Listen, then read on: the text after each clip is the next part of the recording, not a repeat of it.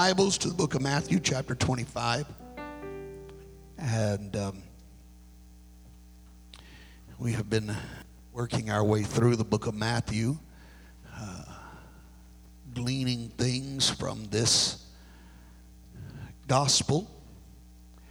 And hopefully, prayerfully, we'll continue to glean some things as we work our way on through this chapter. Amen. Definitely feel like there are some matters of importance to be found in these verses of Scripture. And even as I began working on them, I realized that it would be very, very easy for me to not make a whole lot of progress today.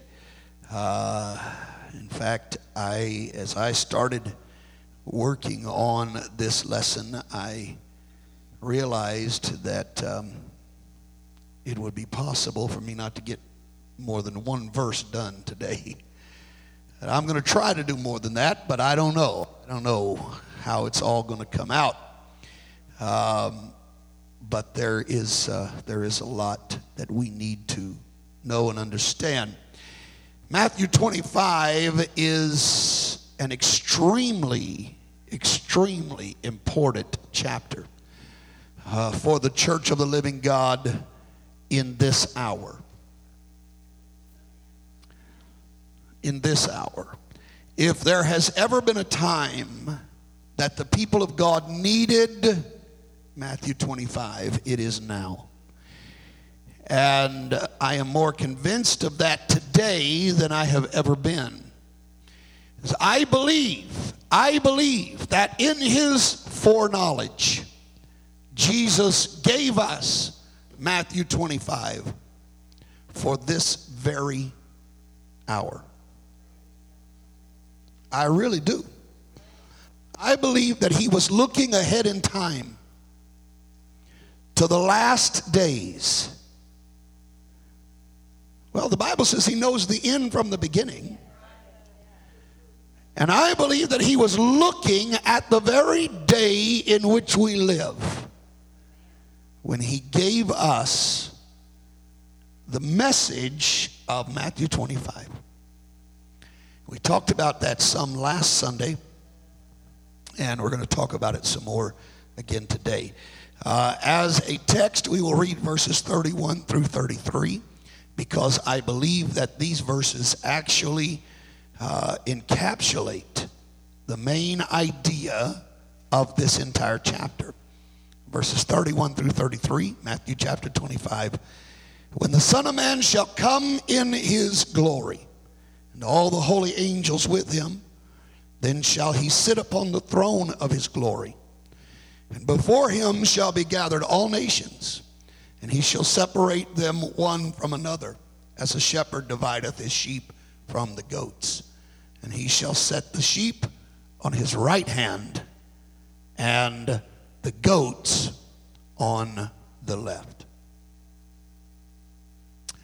Amen. When the Son of Man shall come, when the Son of Man shall come, there's going to be a great separation that takes place when the Son of Man shall come.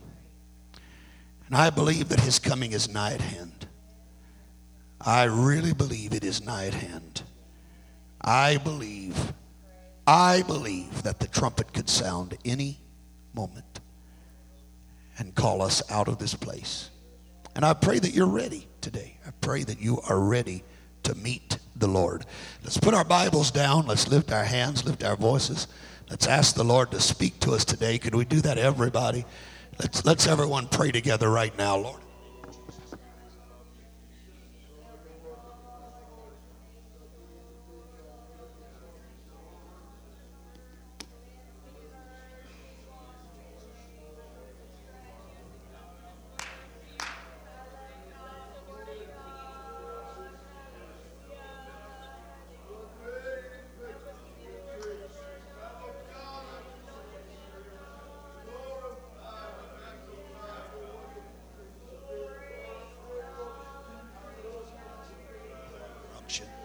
Jesus' name, we need you today. Let's worship the Lord together, everyone, right now, can we? Let's give God some praise in this house. Let's glorify the Lord together. Let's magnify the Lord together, everyone.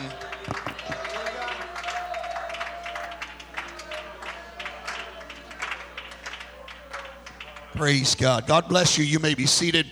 Please bear with me as I do a brief review of the book of Matthew. We feel obligated to do this each week, and I know those of you that have been here for each lesson, it must become extremely redundant for you to hear it week in and week out. But I trust that you understand that with each passing week, there is generally someone who has chosen to join us that has not been with us throughout this entire study. And it's just difficult to jump into the middle of a chapter and start dealing with that chapter if you don't have the background as to what we've covered up until this point.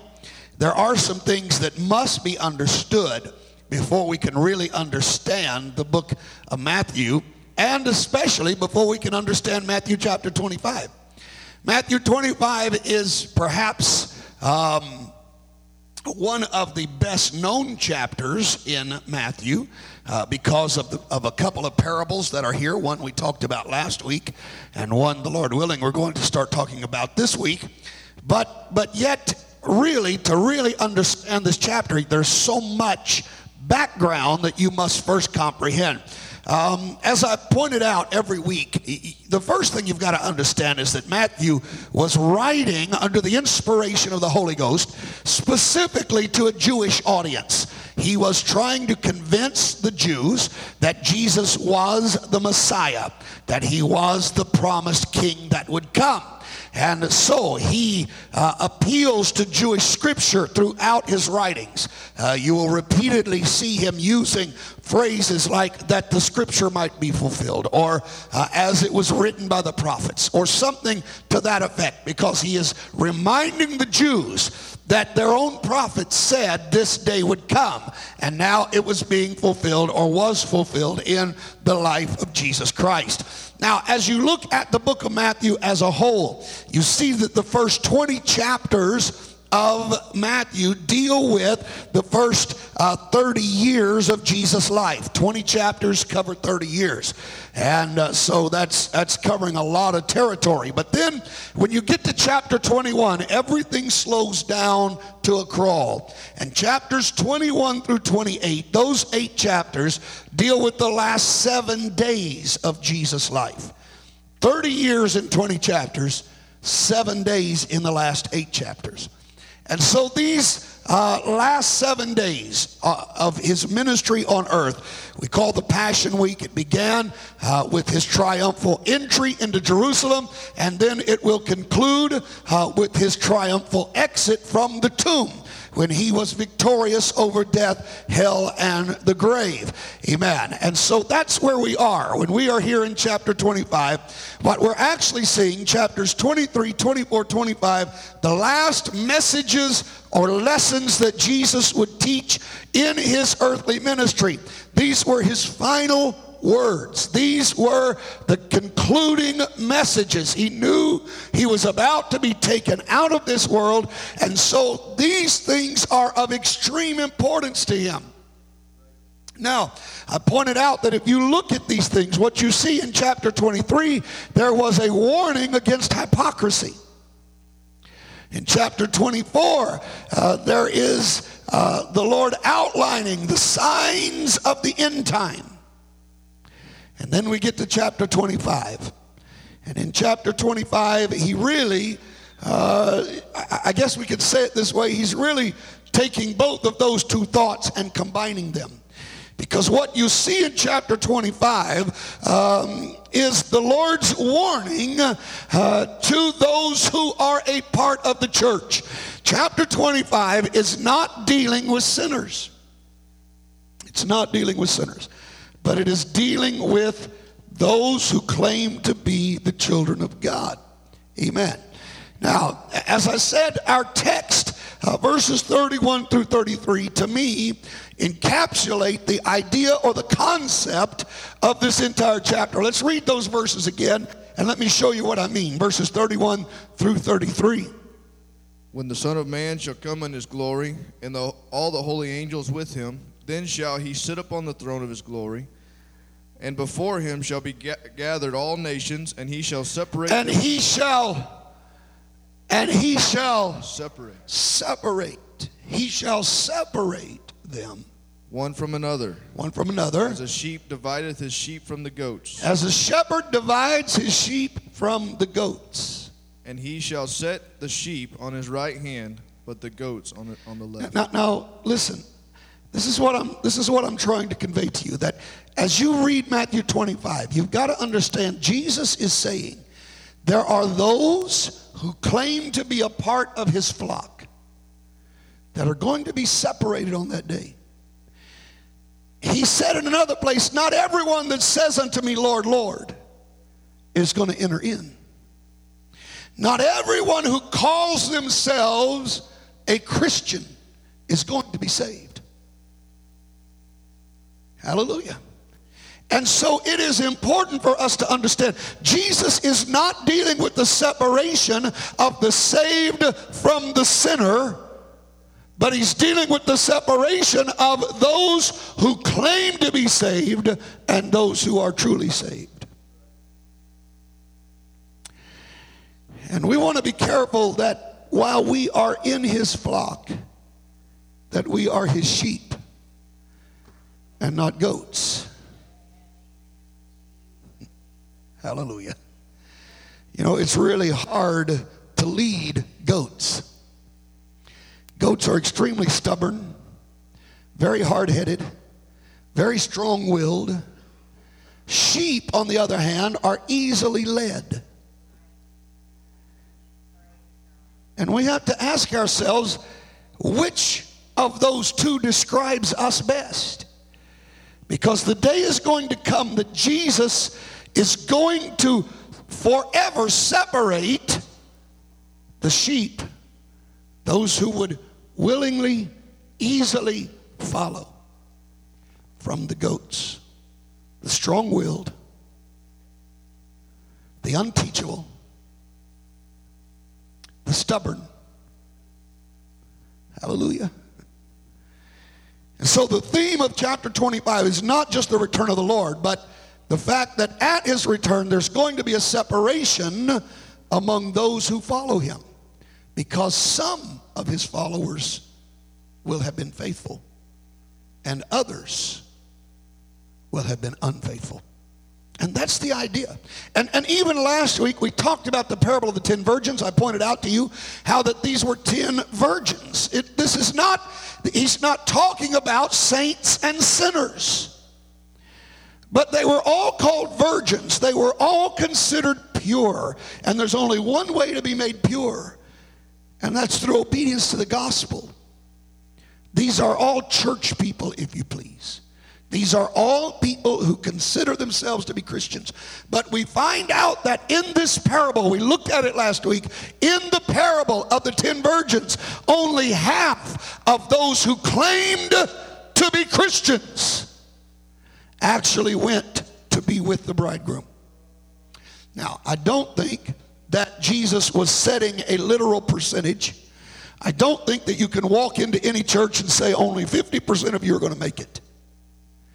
But I do think what Jesus was saying was there's a lot bigger percentage that are not going to make it than what you think.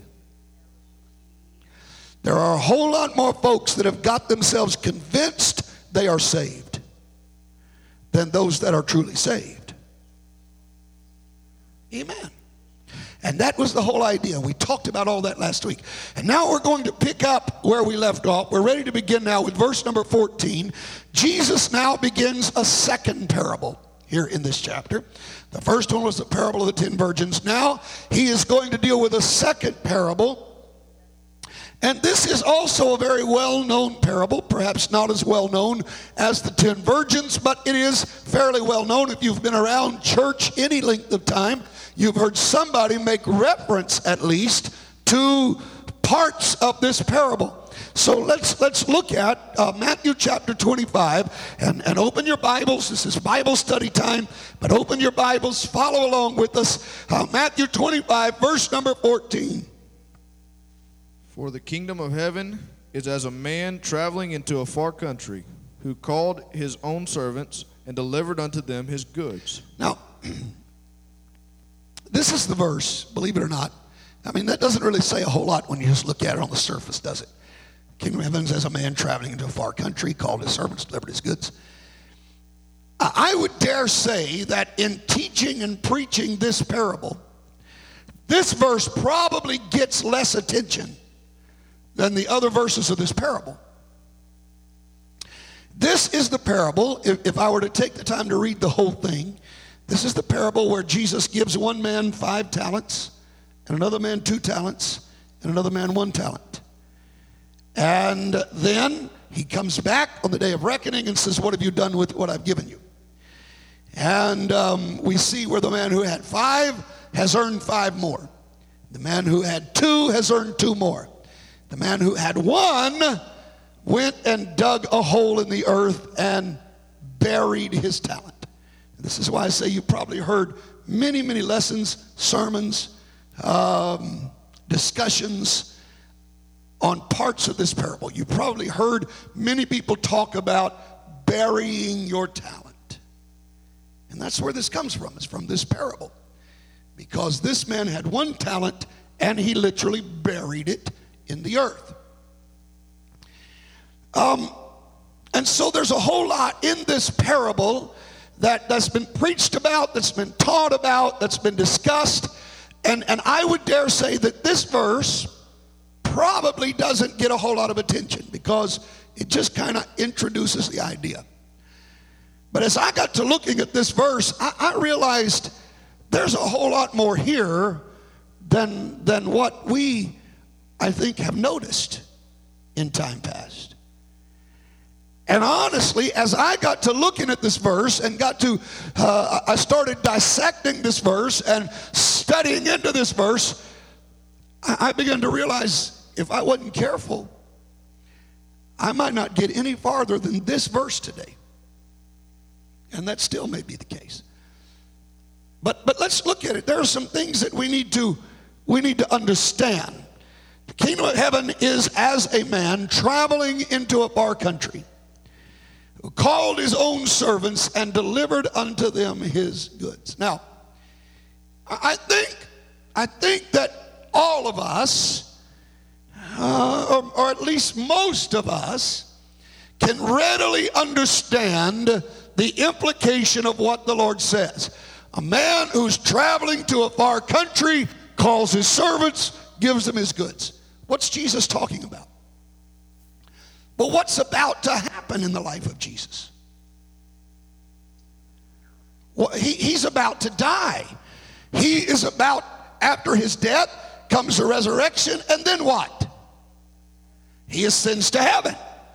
He is traveling to a far country. Right?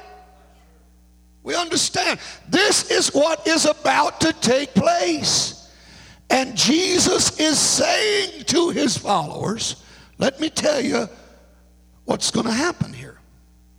So he is traveling to a far country. In fact, many months ago, we dealt with Matthew 13, and there were 7 parables there.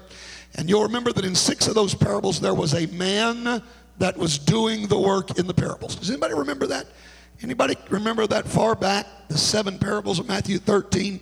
And there was the merchant man that found the pearl of great price. There was the man who found the treasure hid in a field. It was the tares among the wheat. It was the 4 kinds of soil. Anybody remember us dealing with that? And I pointed out to you there was a man in 6 of the 7 parables. And the man in all of those parables, if you're going to interpret them correctly, the man was Jesus Christ.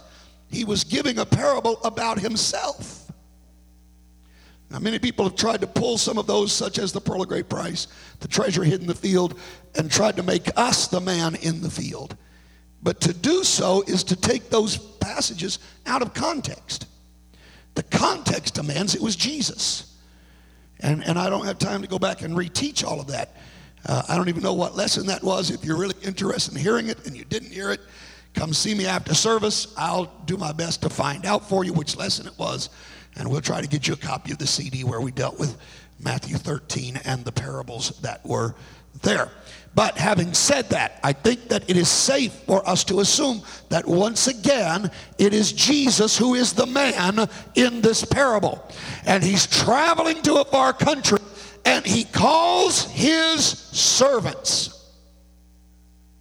And he delivers to them his goods. Now, I'm going to tell you, I got excited when I got to looking at this. Because though Jesus left us physically, he did not leave us spiritually.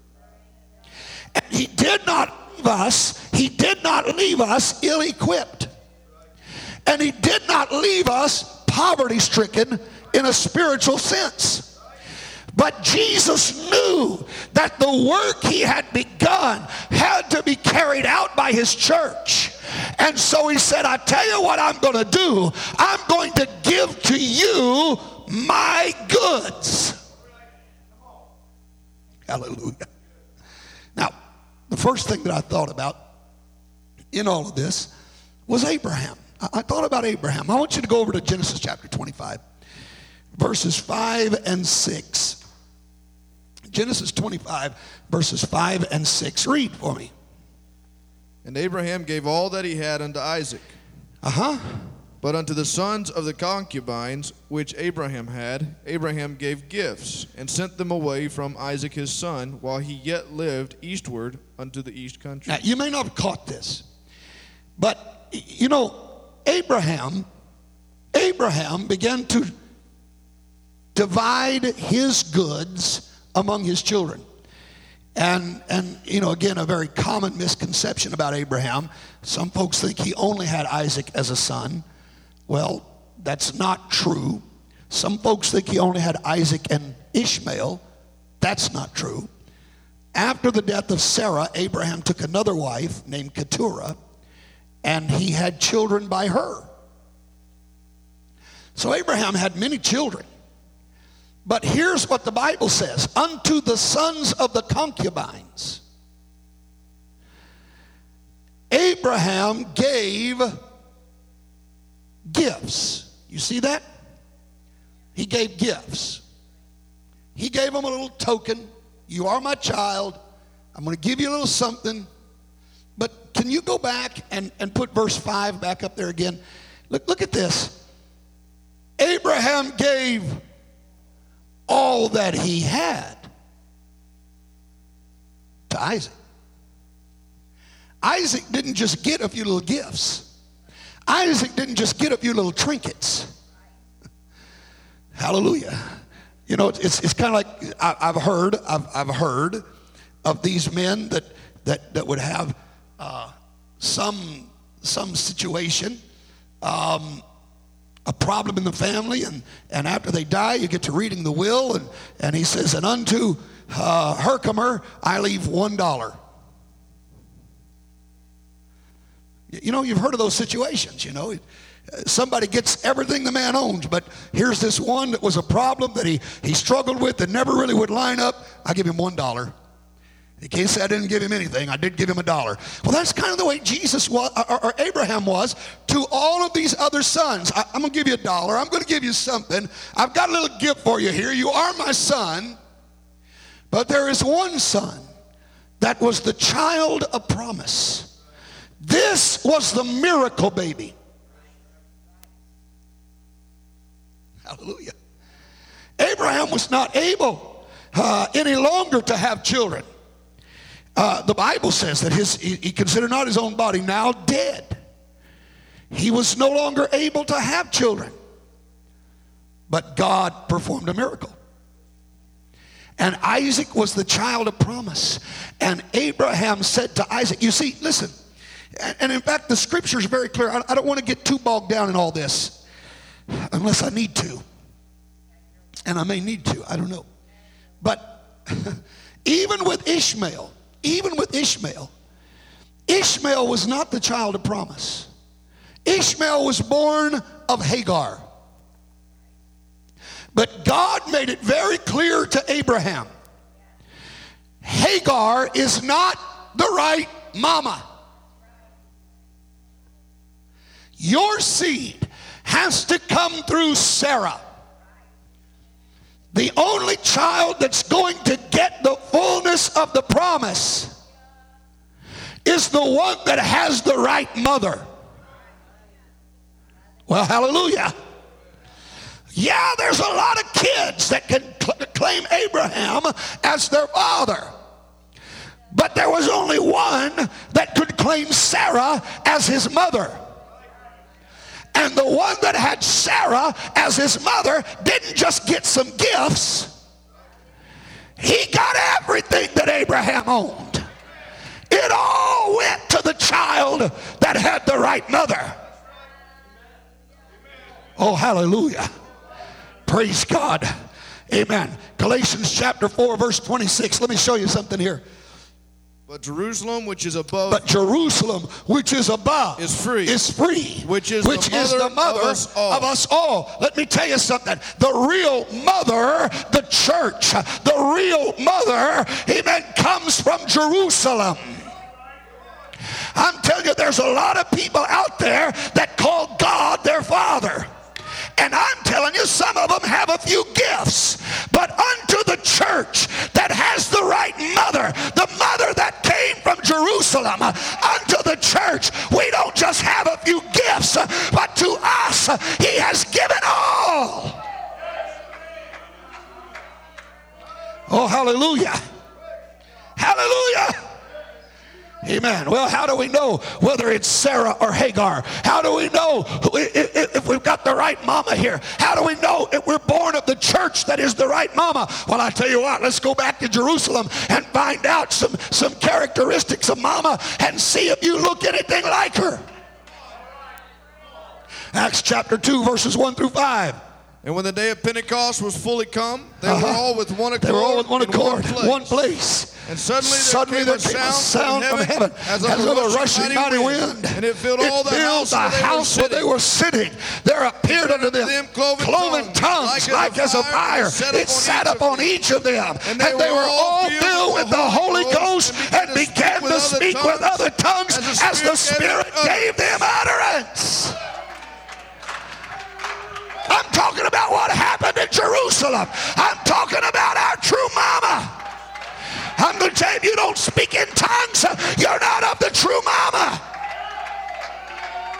Oh, that's judgmental, preacher. No, I'm just looking at family characteristics. I'm just going through some spiritual DNA. This is what was in mama's DNA. She talked in tongues.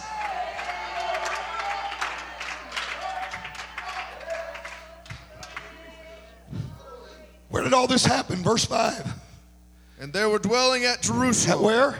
Jerusalem. Where? Jerusalem. We're talking about Jerusalem here. We're talking about the right mama. Hallelujah. Amen. Well, what else do we find out about our mama? What other DNA do we find in our mama? Go down to Acts chapter 2, verses 37 to 39. Now when they heard this, they were pricked in their heart and said unto Peter to the rest of the apostles, Men and brethren, what shall we do? What shall we do? Then Peter said unto them, Repent and be baptized, every one of you, in the name of Jesus Christ, for the remission of sins, and ye shall receive the gift of the Holy Ghost. For the promise is unto you and to your children and to all that are far off, even as many as the Lord our God shall call. This is mama's DNA.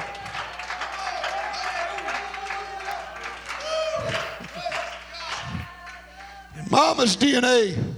I didn't read anything about accept the Lord as your personal Savior. Mama's DNA.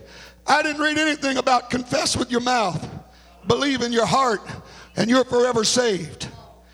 Not in mama's DNA. That might be in Keturah's, might be in Hagar's, but that's not in Sarah's DNA. Are you hearing me today? But in Sarah's DNA, this is what I find. You got to repent of your sins. You've got to be baptized in the name of Jesus Christ. Not saying Father, Son, and Holy Ghost, but in the name of Jesus Christ. That was Mama's DNA. And you've got to receive the gift of the Holy Ghost. That's Mama's DNA. So I'm telling you, yes, there are people out there that have some gifts. Are you following me? There are some people out there that have some gifts that call God their Father. They see some miracles. They see some healings. They see some things happen. Because you see, our Father gave them gifts. But to the church, He didn't just give gifts. He gave all. Hallelujah. Amen. I'm telling you, the church has everything we need to accomplish the will of God on the earth. The church is not struggling. The church is not in disrepair. The church is not going down. The church is not dying. The church has everything it needs to do the work of God. I'm trying to preach to us today. It's time for us to recognize that before Jesus ever left, He made sure He had made an investment. He made sure there was a proclamation. I'm going to see to it that my church has all my goods.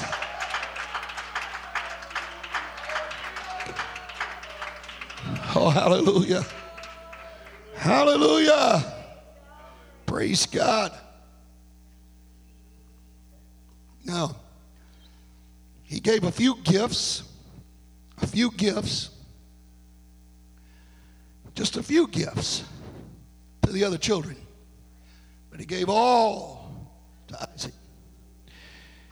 See, as I started looking at this, I saw one of the problems with these other groups that have a few gifts is really that's all they have, is just a few gifts. They don't have all. You know, God has given us all. He's given us all. Now, there are two sets of gifts that are specifically mentioned in the scripture. And I'm talking about the church. The true church should have all of these. Not just one or two, but all of these. The true church. Praise God. So let's look at, there's two sets of gifts that are specifically mentioned. First of all, there are the 9 spiritual gifts. 1 Corinthians chapter 12, verse 1. Now concerning spiritual gifts, brethren, I would not have you ignorant. Concerning spiritual gifts. I want to say spiritual gifts. All right, this is the first category of gifts. Now, what are those gifts? Let's go down to verses 8 through 10. For to one is given by the Spirit the word of wisdom. The word of wisdom.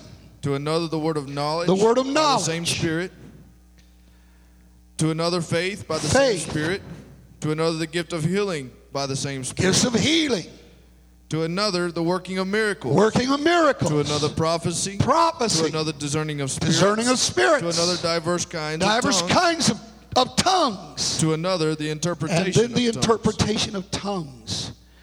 Now, these are the 9 spiritual gifts. And why are these spiritual gifts given to the church? Well, let's read verse 7 of this chapter, 1 Corinthians 12, verse 7. But the manifestation of the Spirit is given to every man to profit withal. He's given to every man to profit. To profit. The word profit simply means for the common good of the church. So God has given to the church 9 spiritual gifts for our common good. Hallelujah. If we're going to accomplish the work of God on earth, we need all 9 of these gifts in operation. Not just 1 or 2. We need all 9 of these gifts in operation. For the common good of the church. Hallelujah. For the good of the church. And I don't have time to teach on what each of these means and what the gift is and how it works and how it operates. Somewhere in the past I have taught a series of lessons on that very subject.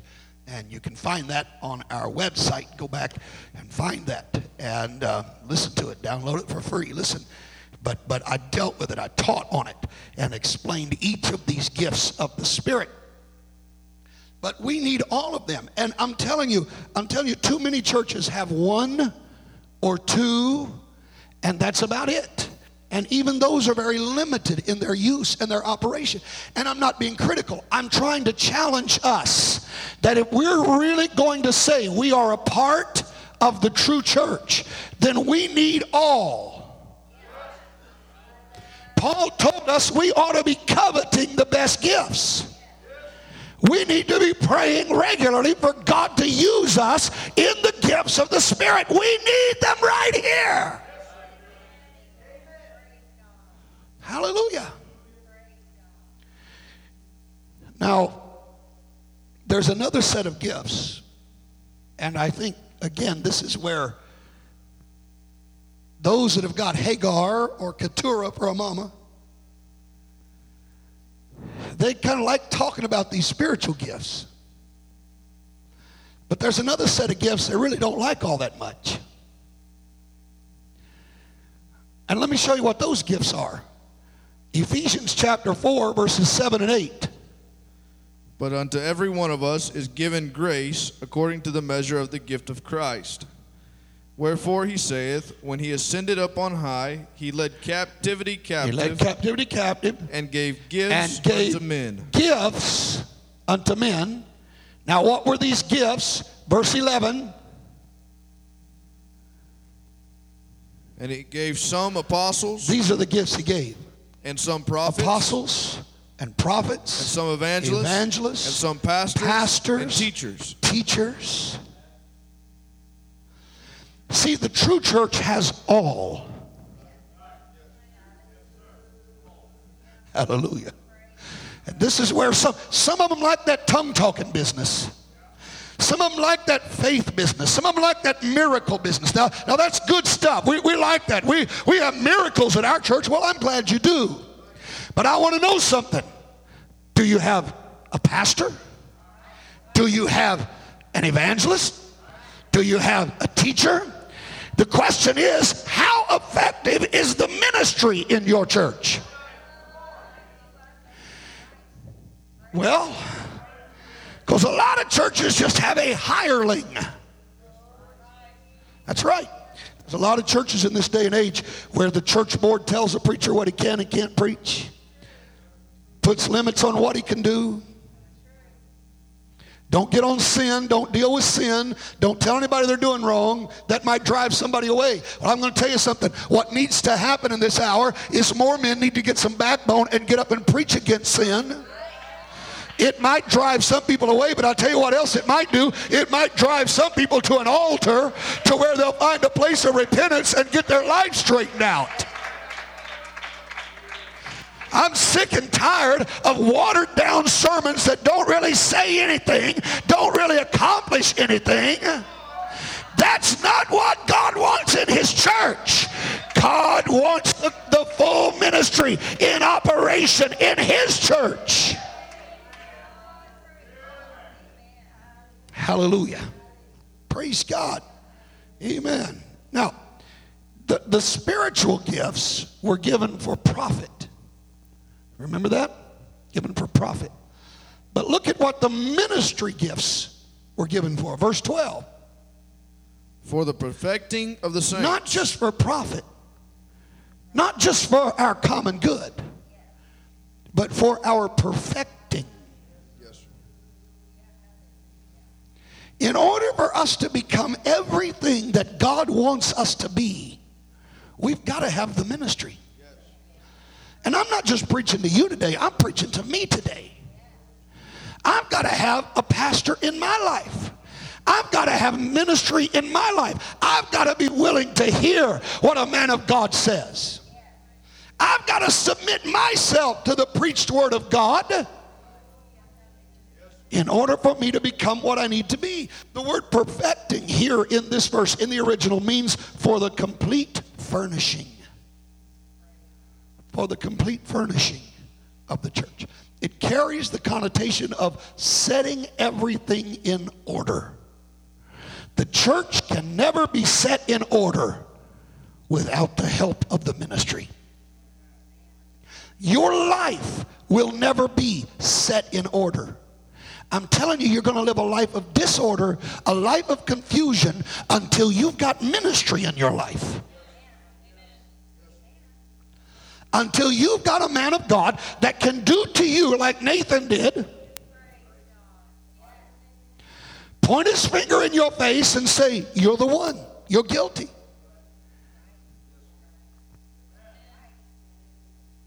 Hallelujah. You know, most of us need that at some point in our life. None of us like it, but most of us need it. In fact, I would go so far as to say, all of us need it. Well, praise God. I have yet to meet anybody who didn't need it once in a while. Every one of us needs somebody at some time to say, hey, you're headed the wrong direction. You need to stop and rethink where you're going. You need to stop and think about what's going on in your life. You need to stop and reassess your values. You've gotten off course somewhere. You know, I heard a man explaining one time, and he went into great detail about all that is involved in trying to get a spaceship to the moon. And we went by this last week, went close to Cape Canaveral where they launched those things. And I heard a man talking about all of the science that is involved in getting that rocket to actually land on the moon. And he talked about how that if that ship gets off even just a fraction of a degree, when it starts to leave the earth, that fraction of a degree, by the time it travels over those thousands and thousands of miles, it won't even come close to the moon. And so he talked about how that throughout that process, there are many people that are constantly correcting that thing because it's going to get off. It's going to get off. Somewhere, the forces around it, the pressures around it, the atmosphere that it's in, something about it, the lack of gravitation, whatever, is going to affect that ship, and it will get off course if left to itself. But there are many people who are constantly turning knobs and punching buttons and making adjustments, and what they're doing is they're getting it back on course. And I'm telling you that between here and heaven, every one of us at some point in our life are going to get a little off course. Every one of us will. It's a fact of human nature. We all are going to get off course at some point in our life. And so you know how we get back on course? Through the preaching of the word. Hallelujah. Through the preaching of the word. Through having a man of God that we submit ourselves to, that can tell us, hey, straighten up a little bit. You need to correct this now. You need to correct this. Hallelujah. Don't ever resent that. Don't ever resent that. Let me show you something. Let me show you how important the ministry is in your life. Let me show you this. Hebrews chapter 11 and verse 6. But without faith, it is impossible to please him. All right, now look. For time's sake, I don't have time to, and you can write these scriptures down, go home and read them. I'm not trying to cut anything out of it. I'm just trying to save a little time here. But here's what I want you to see. This statement is made: without faith, it is impossible to please God. So everyone agrees there is no way you can please God if you don't have faith. Right? Everybody agrees with that? That's Bible, right?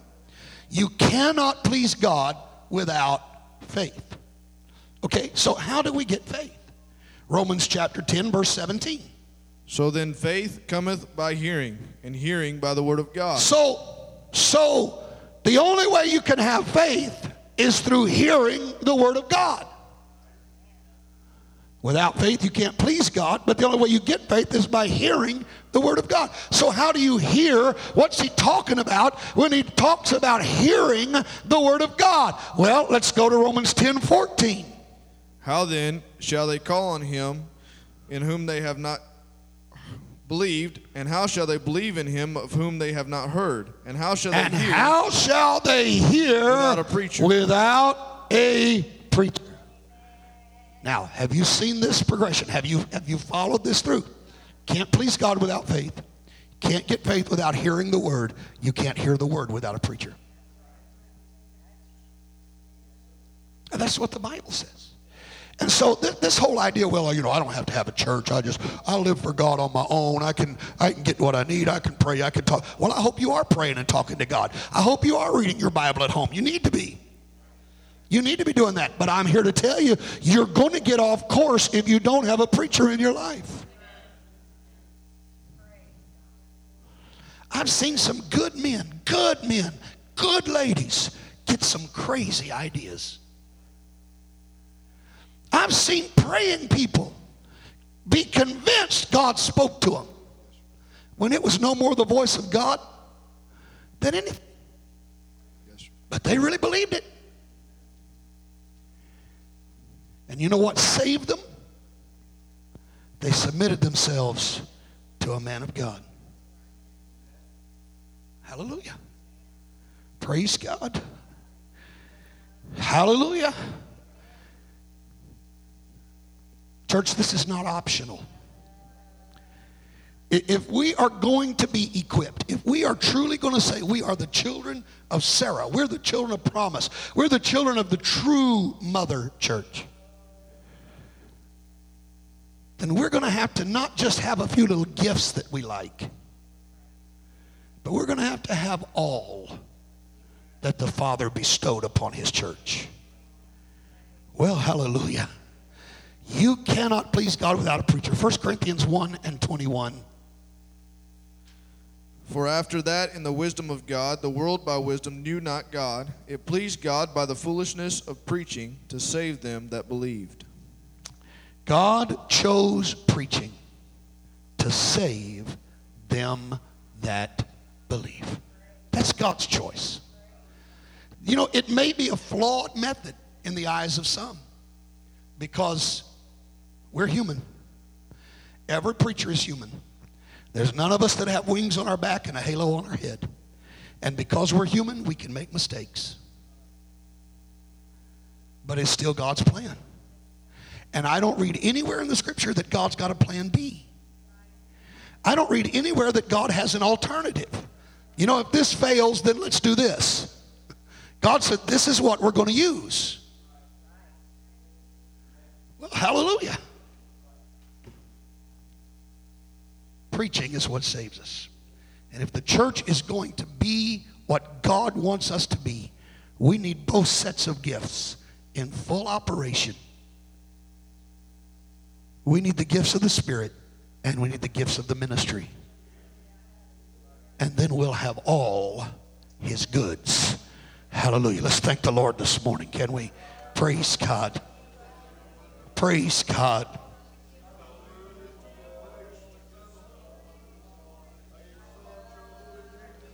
Praise God.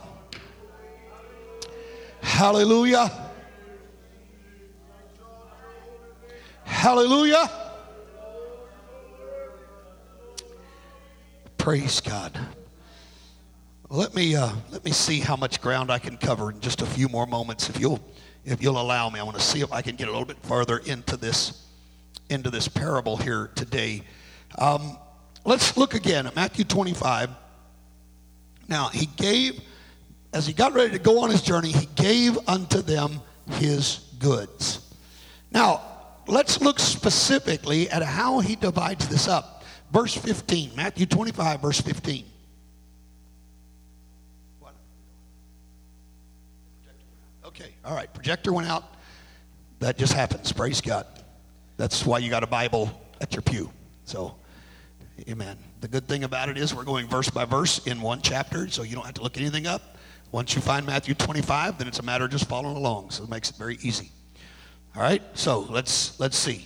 And unto one he gave 5 talents, to another 2, and to another 1, to every man according to his several ability, and straightway took his journey. Okay, now let's talk about this for just a minute. To everyone according to his several ability. The word several as it's translated here in the King James, actually in the original is simply own, according to his own ability. Okay? So every man had divided to him according to his own ability, or the word ability there is in the Greek dunamis, it's power. Every man had something given to him based upon his own power or ability. So here's what I see, that God, before he starts distributing his goods, he knew his servants. He knew what they could do, what they were not capable of doing. He knew their limitations. He knew their talents. He knew their abilities. And God distributed to them based upon their own abilities. I can tell you that, first of all, this is not a popular way of doing things in today's society. The main thrust of today's society can be summed up in one word: fairness. Isn't that what we're hearing from everyone? Fairness. You got to be fair. It's not fair that there are rich people in the world who have too much and starving people who don't have enough. That's not fair. It's not fair that one person has insurance and another person does not. That's not fair. It's not fair that one person would be considered the winner of a game and someone else considered the loser. That's not fair. Really, I mean, that's what's being promoted today. That's the idea and the concept. Fairness. It's all about fairness. We have to be fair in what we do. Got to be fair. Well, can I tell you that when God sits down and he's got a total of 8 talents and 3 people to divide them among, and he gives one person 5 and one person 2 and one person 1, most people today would say, that's not fair. Why did I only get 1 and he got 5? Come on, there are some of you sitting in this place that's exactly what you would say. If I were to sit down today, if I were to start handing out gifts today, and I gave some of you 5 and some of you 2 and some of you 1, there would be people who walk out of here mad. It's not fair. Let's be honest. It's not you showed preference. You gave somebody more than you gave me. That's not fair. Well, can I tell you, God was the first one to do this. But God did it not on the principles of fairness, but on the principles of ability. God said there are some people that can't handle 5. And God's not going to be wasteful. So he's not going to give you 5 just so you can feel good about yourself. If you can only handle 1, then he's just going to give you 1. But here's what you need to understand. If God only gave you 1, God sized you up and knew you could handle that 1. Now you need to do something with the 1 he gave you.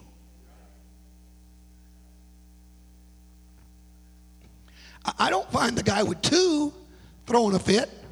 You know, the other man got more than twice as much. This guy gets 2, the man next to him got 5. That's more than twice as much. But did the man with 2 sit around and whine and cry? Well, I don't understand why he gets 5 and I only get 2. That's not fair, God. That's not fair. He didn't do that. You know what he did? He took his 2 and did something with it.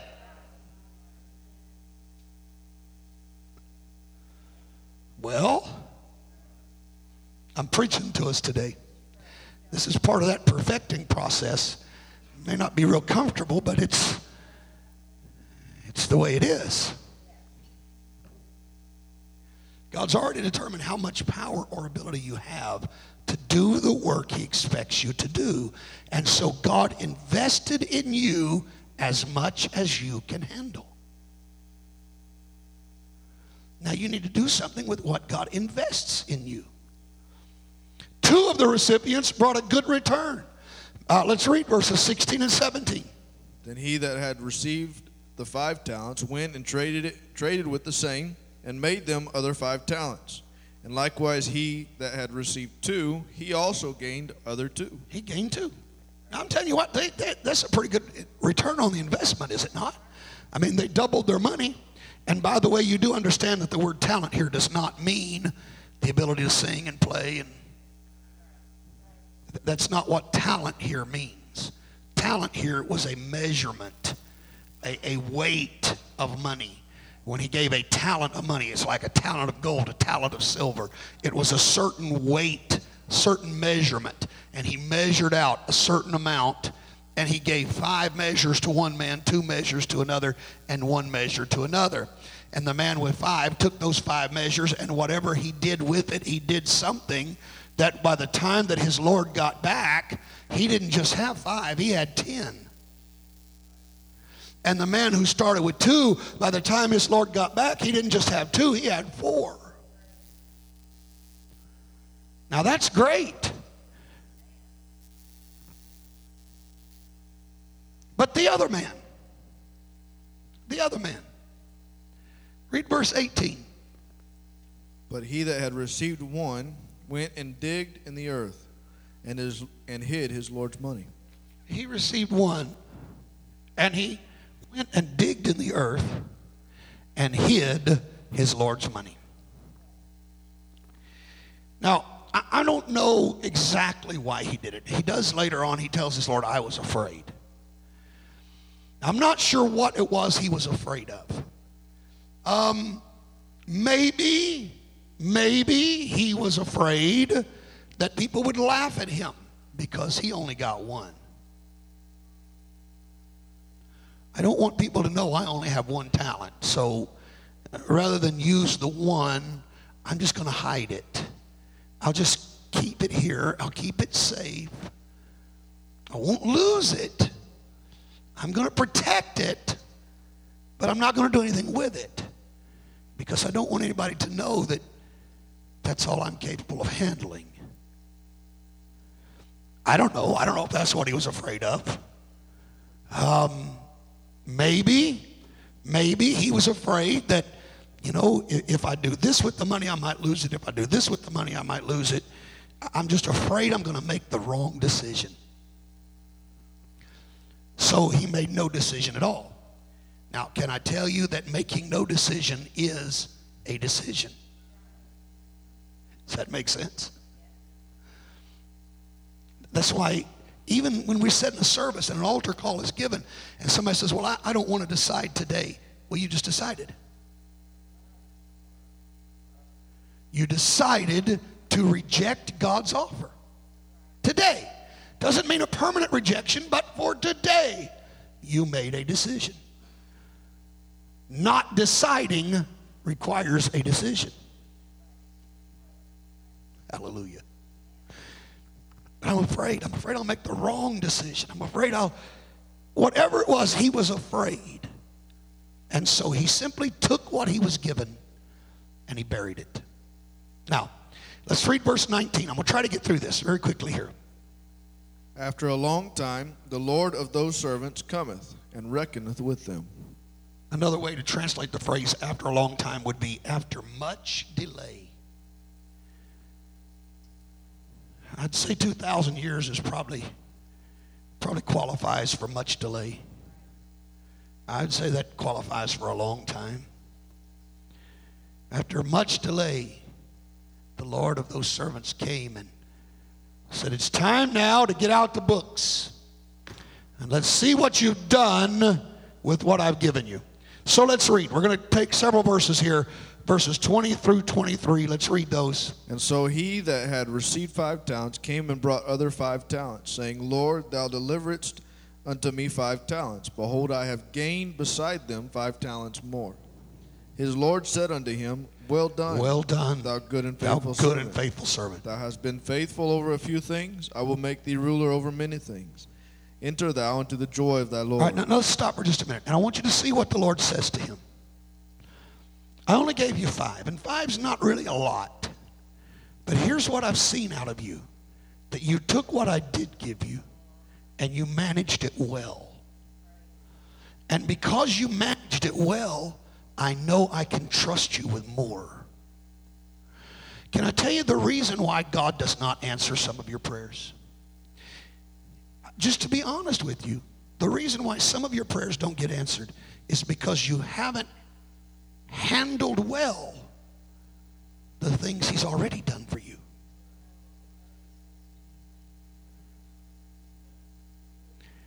If you will show him that you can be faithful over a few things, some of us, we don't want the trivial task. Now, don't ask me to clean the toilet. Let me be the choir director. Don't ask me to pick up any trash that I see laying around. Let me lead the singing. Some of us want to be made ruler over many things when we've not yet proven that we could be faithful over a few. Hallelujah.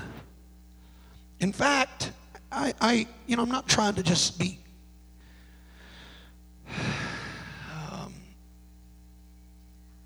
kick you while you're down, but some of you that are praying for financial blessings and praying for God to help you to pay your bills and to help you to get out of this bind, can I tell you that it could be. I'm not saying it is, but it could be scripturally.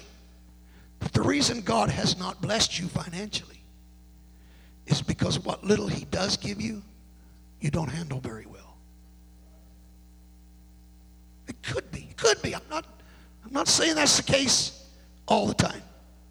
Some people just can't handle blessings. Really. There are some people that can live for God in poverty that could never live for God in wealth. They'd turn their back on him. They'd forget him. They'd never pray. They'd never live for God again. But as long as they don't have anything, they're praying daily. They're asking God for their daily bread. So there are some people God just can't bless you because God wants to see you saved. But there are some that you could handle it if you would, but you just haven't proven yourself faithful in the few things. And God's waiting for you to prove yourself faithful in the few things. And then he'll be able to bless you with more. Well, praise God. Hallelujah. Glory to God. Thank you, Jesus. So he says, well done, good, faithful servant. You've been faithful over a few things. I'll make you ruler over many. And he said this to a man that produced 5 extra talents. Okay, let's read on. Verse 22. He also that had received 2 talents came and said, Lord, thou deliverest unto me 2 talents. Behold, I have gained 2 other talents beside them. Now this man only brought back 2 more. Right? First man brought back 5 more. This man only brought back 2 more. What did the Lord say to him? His Lord said to him, well done, good and faithful servant. Thou hast been faithful over a few things. I will make thee ruler over many things. Enter thou into the joy of thy Lord. Do you see that God gave him the same commendation? God rewarded him exactly the same for producing only 2 as he did the man who produced 5.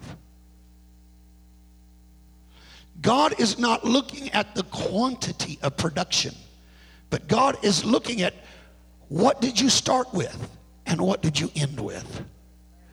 Not everyone is given the same amount, and so not everyone has to produce the same amount. Listen, church, I want to say this, and I know some of the things that I've said perhaps are a little tough to swallow, but let me flip the coin over and give you some encouragement this morning. Can I tell you, there are men that have given their life on foreign soil to reach nations, to spread the gospel, and yet some of you, all you've done is maybe win one person to God, and that's it. But can I tell you that when you get to Judgment Day, God is not going to say, this man reached hundreds, you only reached one, you can't go to heaven. God's going to look and see if one was all you were capable of reaching, you're going to get the exact same reward as the man who reached hundreds. Too many of us are hampered by what we think we can never do. We have set a standard so high that we'll never be able to reach it. But I'm telling you, God has a different standard of what you need to accomplish based on what God knows about your abilities. And God doesn't expect you to be an Apostle Paul. In fact, there's a man by the name of Ananias in the scripture that I only read of him winning one person. Now, he may have won more than that. I don't know, but I only read of him winning one. But that one was a man named Saul of Tarsus, who became the Apostle Paul. Now, I'm going to tell you, I believe on Judgment Day, Ananias and Apostle Paul will be able to stand side by side and get the same reward. I believe that. Even though Paul turned continents upside down, Paul reached all of Asia Minor with the gospel. Ananias reached one man. But I believe they'll be rewarded equally. Now again, that's not fair, but God doesn't work on the principle of fairness. And I'm glad he doesn't. Quite frankly, I'm glad God doesn't work on the principle of fairness, because I could never accomplish what Paul accomplished. I could never be what Paul was. And if that's going to be the standard, I have no hope. Furthermore, if God's going to work on fairness, you know what would be fair to me? What would be fair to me would be for God just to fry me, send me straight to hell, and say it's over with. And never take another chance on me and never make another investment in me. That would be fair. Really. That would be fair. I'm glad God's not bound by rules of fairness, but God looks at us in mercy and love and compassion, long suffering. Well, hallelujah.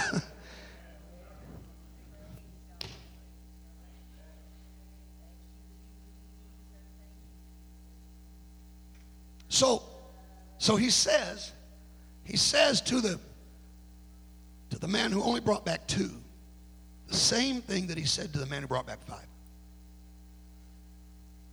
Now, let's look now at what happens to the man who only had 1. Matthew 25, verses 24 and 25. Then he which had received the 1 talent came and said, Lord, I knew thee that thou art an hard man, reaping where thou hast not sown, and gathering where thou hast not strawed. And I was afraid. This is where I told you. He says, the reason I did what I did is because I was afraid. All right, read. And went and hid thy talent in the earth. Lo, there thou hast, that is thine. Now, let me throw this out there for you. You can't call this man a backslider. You can't call him a backslider. He is not worse off than when he started. He started with 1. He finished with 1. He has everything he started with. Right? You can't say he's a backslider. You can't say he lost out. He didn't lose anything. He has just as much as he started with.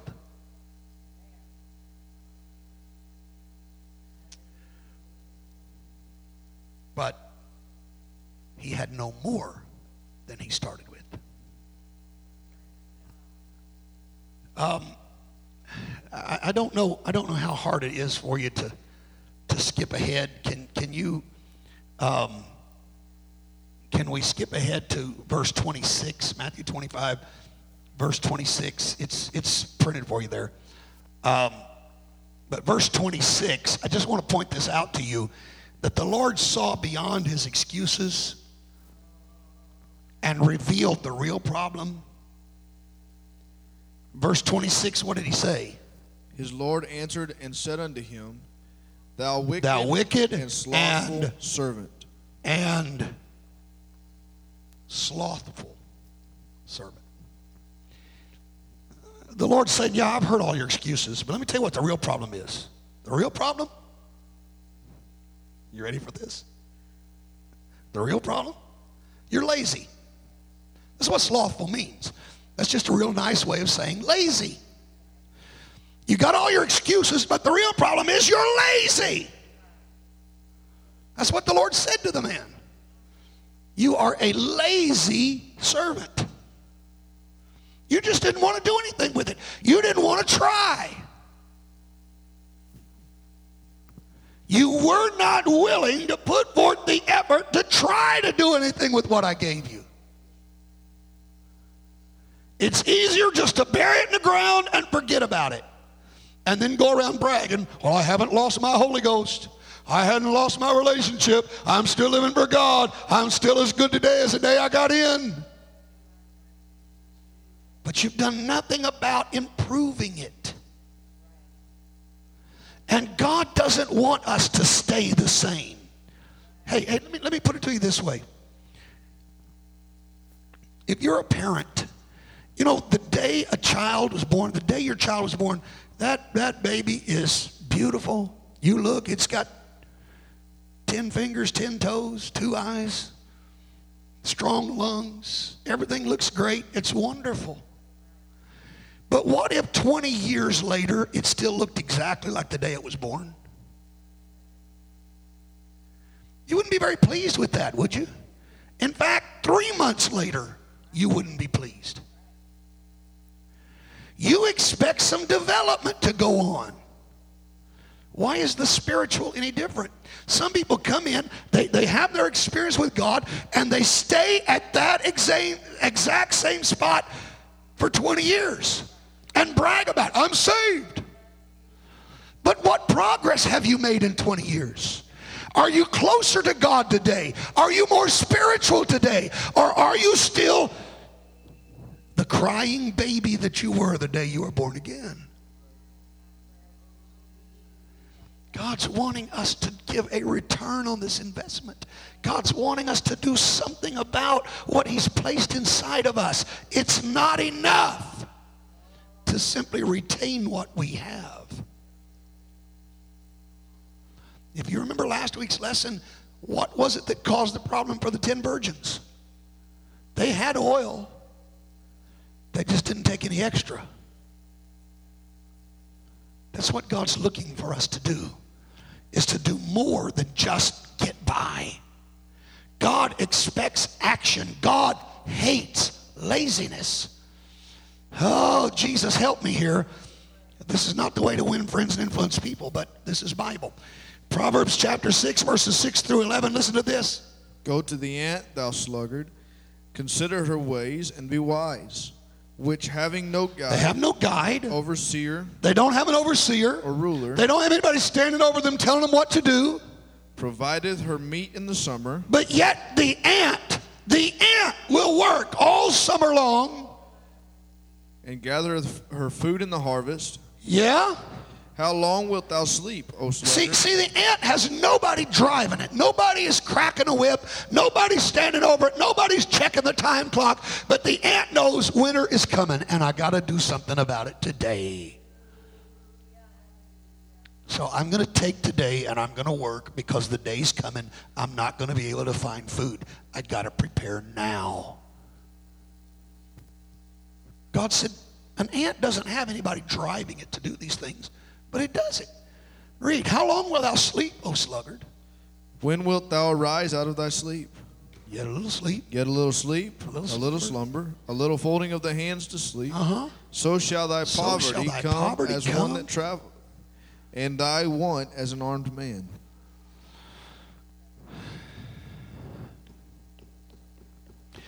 You know, there's a verse of scripture that a lot of people don't really like, but it's still scripture. Is 2 Thessalonians chapter 3, verse 10. For even when we were with you, this we commanded you, that if any would not work, that if somebody will not work, neither should he eat. Now, I don't want you to misunderstand. He didn't say if somebody cannot work. There is a big difference between someone who cannot work and someone who will not work. Those who cannot work, I say let's help them all we can help them. But those who will not work, Paul said, let them starve. That's hard, that's harsh, that's cruel, but that's Bible. Paul said if it's simply a matter of them not wanting to, then let them starve. I've often thought it's funny. If you ever go to any of the national parks in America, it says do not feed the wildlife, because if you feed them, then they quit learning to hunt for their own, and they start expecting, I mean, it doesn't say it these, but this is the Reagan translation of what the signs that are posted there. If you feed the wildlife, then they quit learning to forage for themselves, and they start expecting handouts from all the tourists.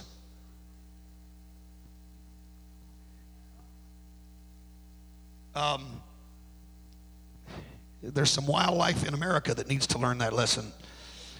Hallelujah. Praise God. Glory to God. Thank you, Jesus.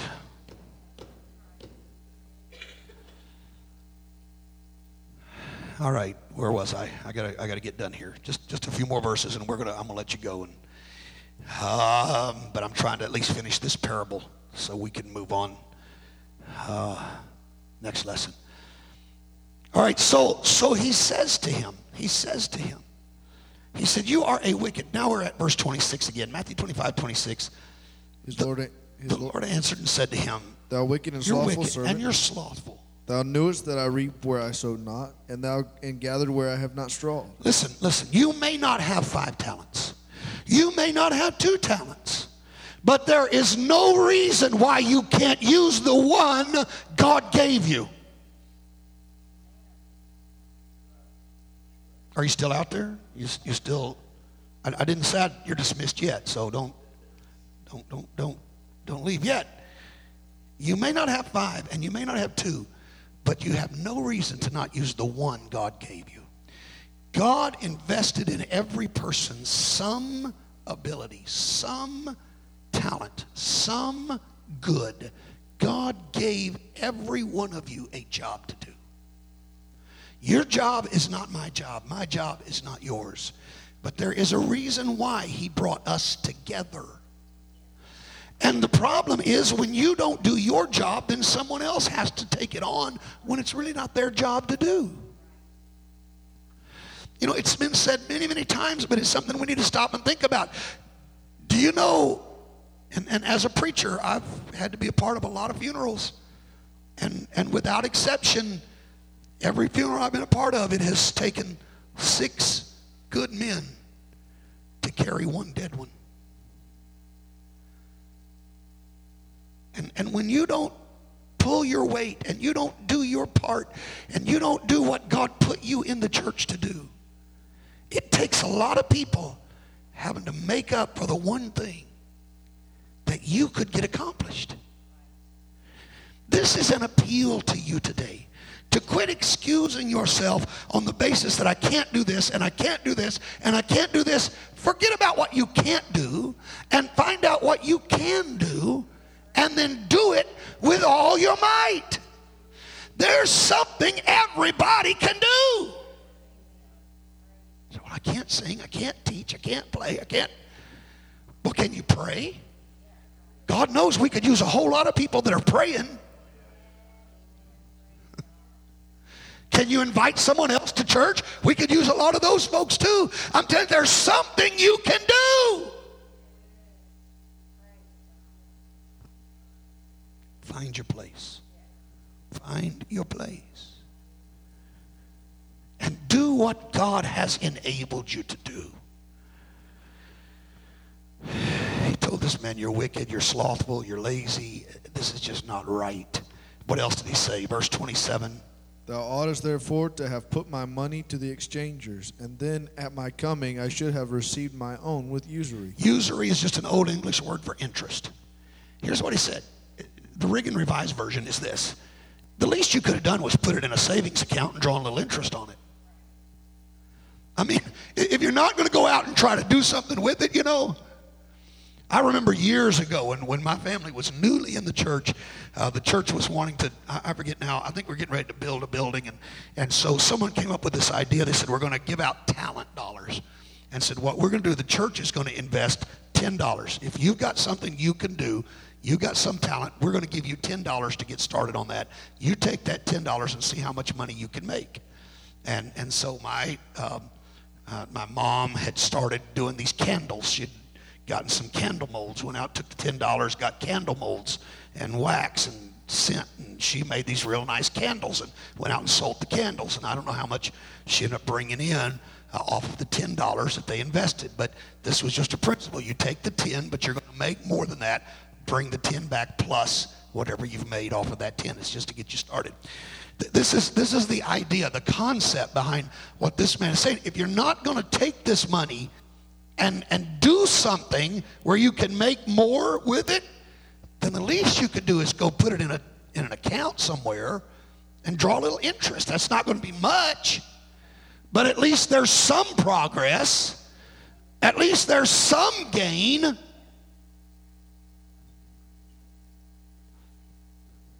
Well, so what happens to this man? Verses 28 through 30. Take therefore the talent from him, and give it unto him which hath 10 talents. For unto every one... Wait. That's not fair. That's not fair. This man was given 5 to begin with, and now he's got 10. And what does the Lord do? This other man only had 1. And yet the Lord takes that 1 away and gives it to the guy that's already got 10. That's not fair.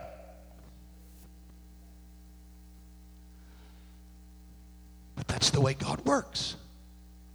Why did the man with 10 get it? Because this man had already been promised. You've been faithful. You've shown you can handle it. And I know if I give you this 1, you're going to do something with this 1. You're not going to bury the 1 like he did. So take the talent from him and give it to the man that has 10. And then what else? For unto every one that hath shall be given, and he shall have abundance. But from him that hath not shall be taken away even that which he hath. And cast almost sounds like our government today, doesn't it? But that's not what he's talking about. But anyhow. And cast ye the unprofitable. Some of you missed that altogether. Maybe you weren't paying attention. It said, for everyone that has, to them shall be given, and they'll have abundance. But the hand that doesn't have, they're going to take away what he does have. Anyhow, all right, let's read there. I'm still not getting it. Go on. Cast the unprofitable servant into outer darkness. Into outer darkness. There shall be weeping and gnashing of teeth. I'm telling you, this man not only had his talent taken away from him, but he was eternally punished for one reason. He failed to do anything with what God gave him. This is an appeal to you today. Again, we can't say this man was backslidden. He didn't lose the 1 he had. He just didn't make any progress. And I want to ask you today, where are you in your relationship with God? When you look at where you are right now, right at this moment, and think back to the day that God found you, how much progress have you made? How much closer to God are you today than you were back then?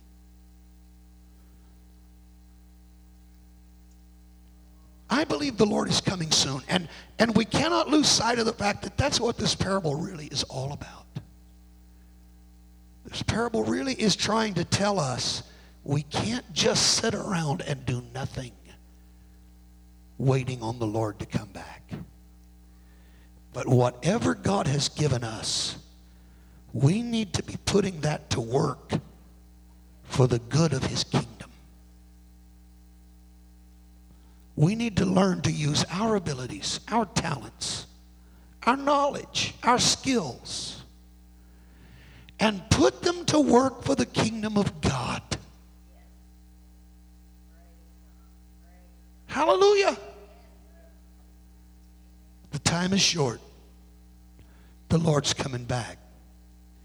We need to be examining ourselves and preparing ourselves for that day that is soon to come. Let's stand together, everyone. Let's lift our hands to the Lord right now. Would you pray a prayer right now of examination? God, search me. God, try me. God, know me, oh Lord. God, I don't want to be found slothful. I want to be found faithful. I want you, God, to be able to see that I'm using what I've got. I may not have much, but I know you gave me something, God, and I want to use that for you. If you're here today without the power of the Holy Ghost, let me just tell you, God wants to make that investment in you. God wants to give you the greatest gift ever given to man. The power of his Spirit dwelling inside of you will change you. It will enable you to live the way he wants you to live and to become what he wants you to be. All you've got to do is repent of your sins and ask God in faith to give you the Holy Ghost. God is not a respecter of persons. He did it for me, and he'll do it for you. This altar is open today. Is there anyone that wants to come and pray? Is there anyone that wants to come and just examine themselves and say, God, I just want to make sure that I'm not allowing my talent to be buried, but I'm doing something with what you gave me. Let's find a place to pray. Let's talk to the Lord.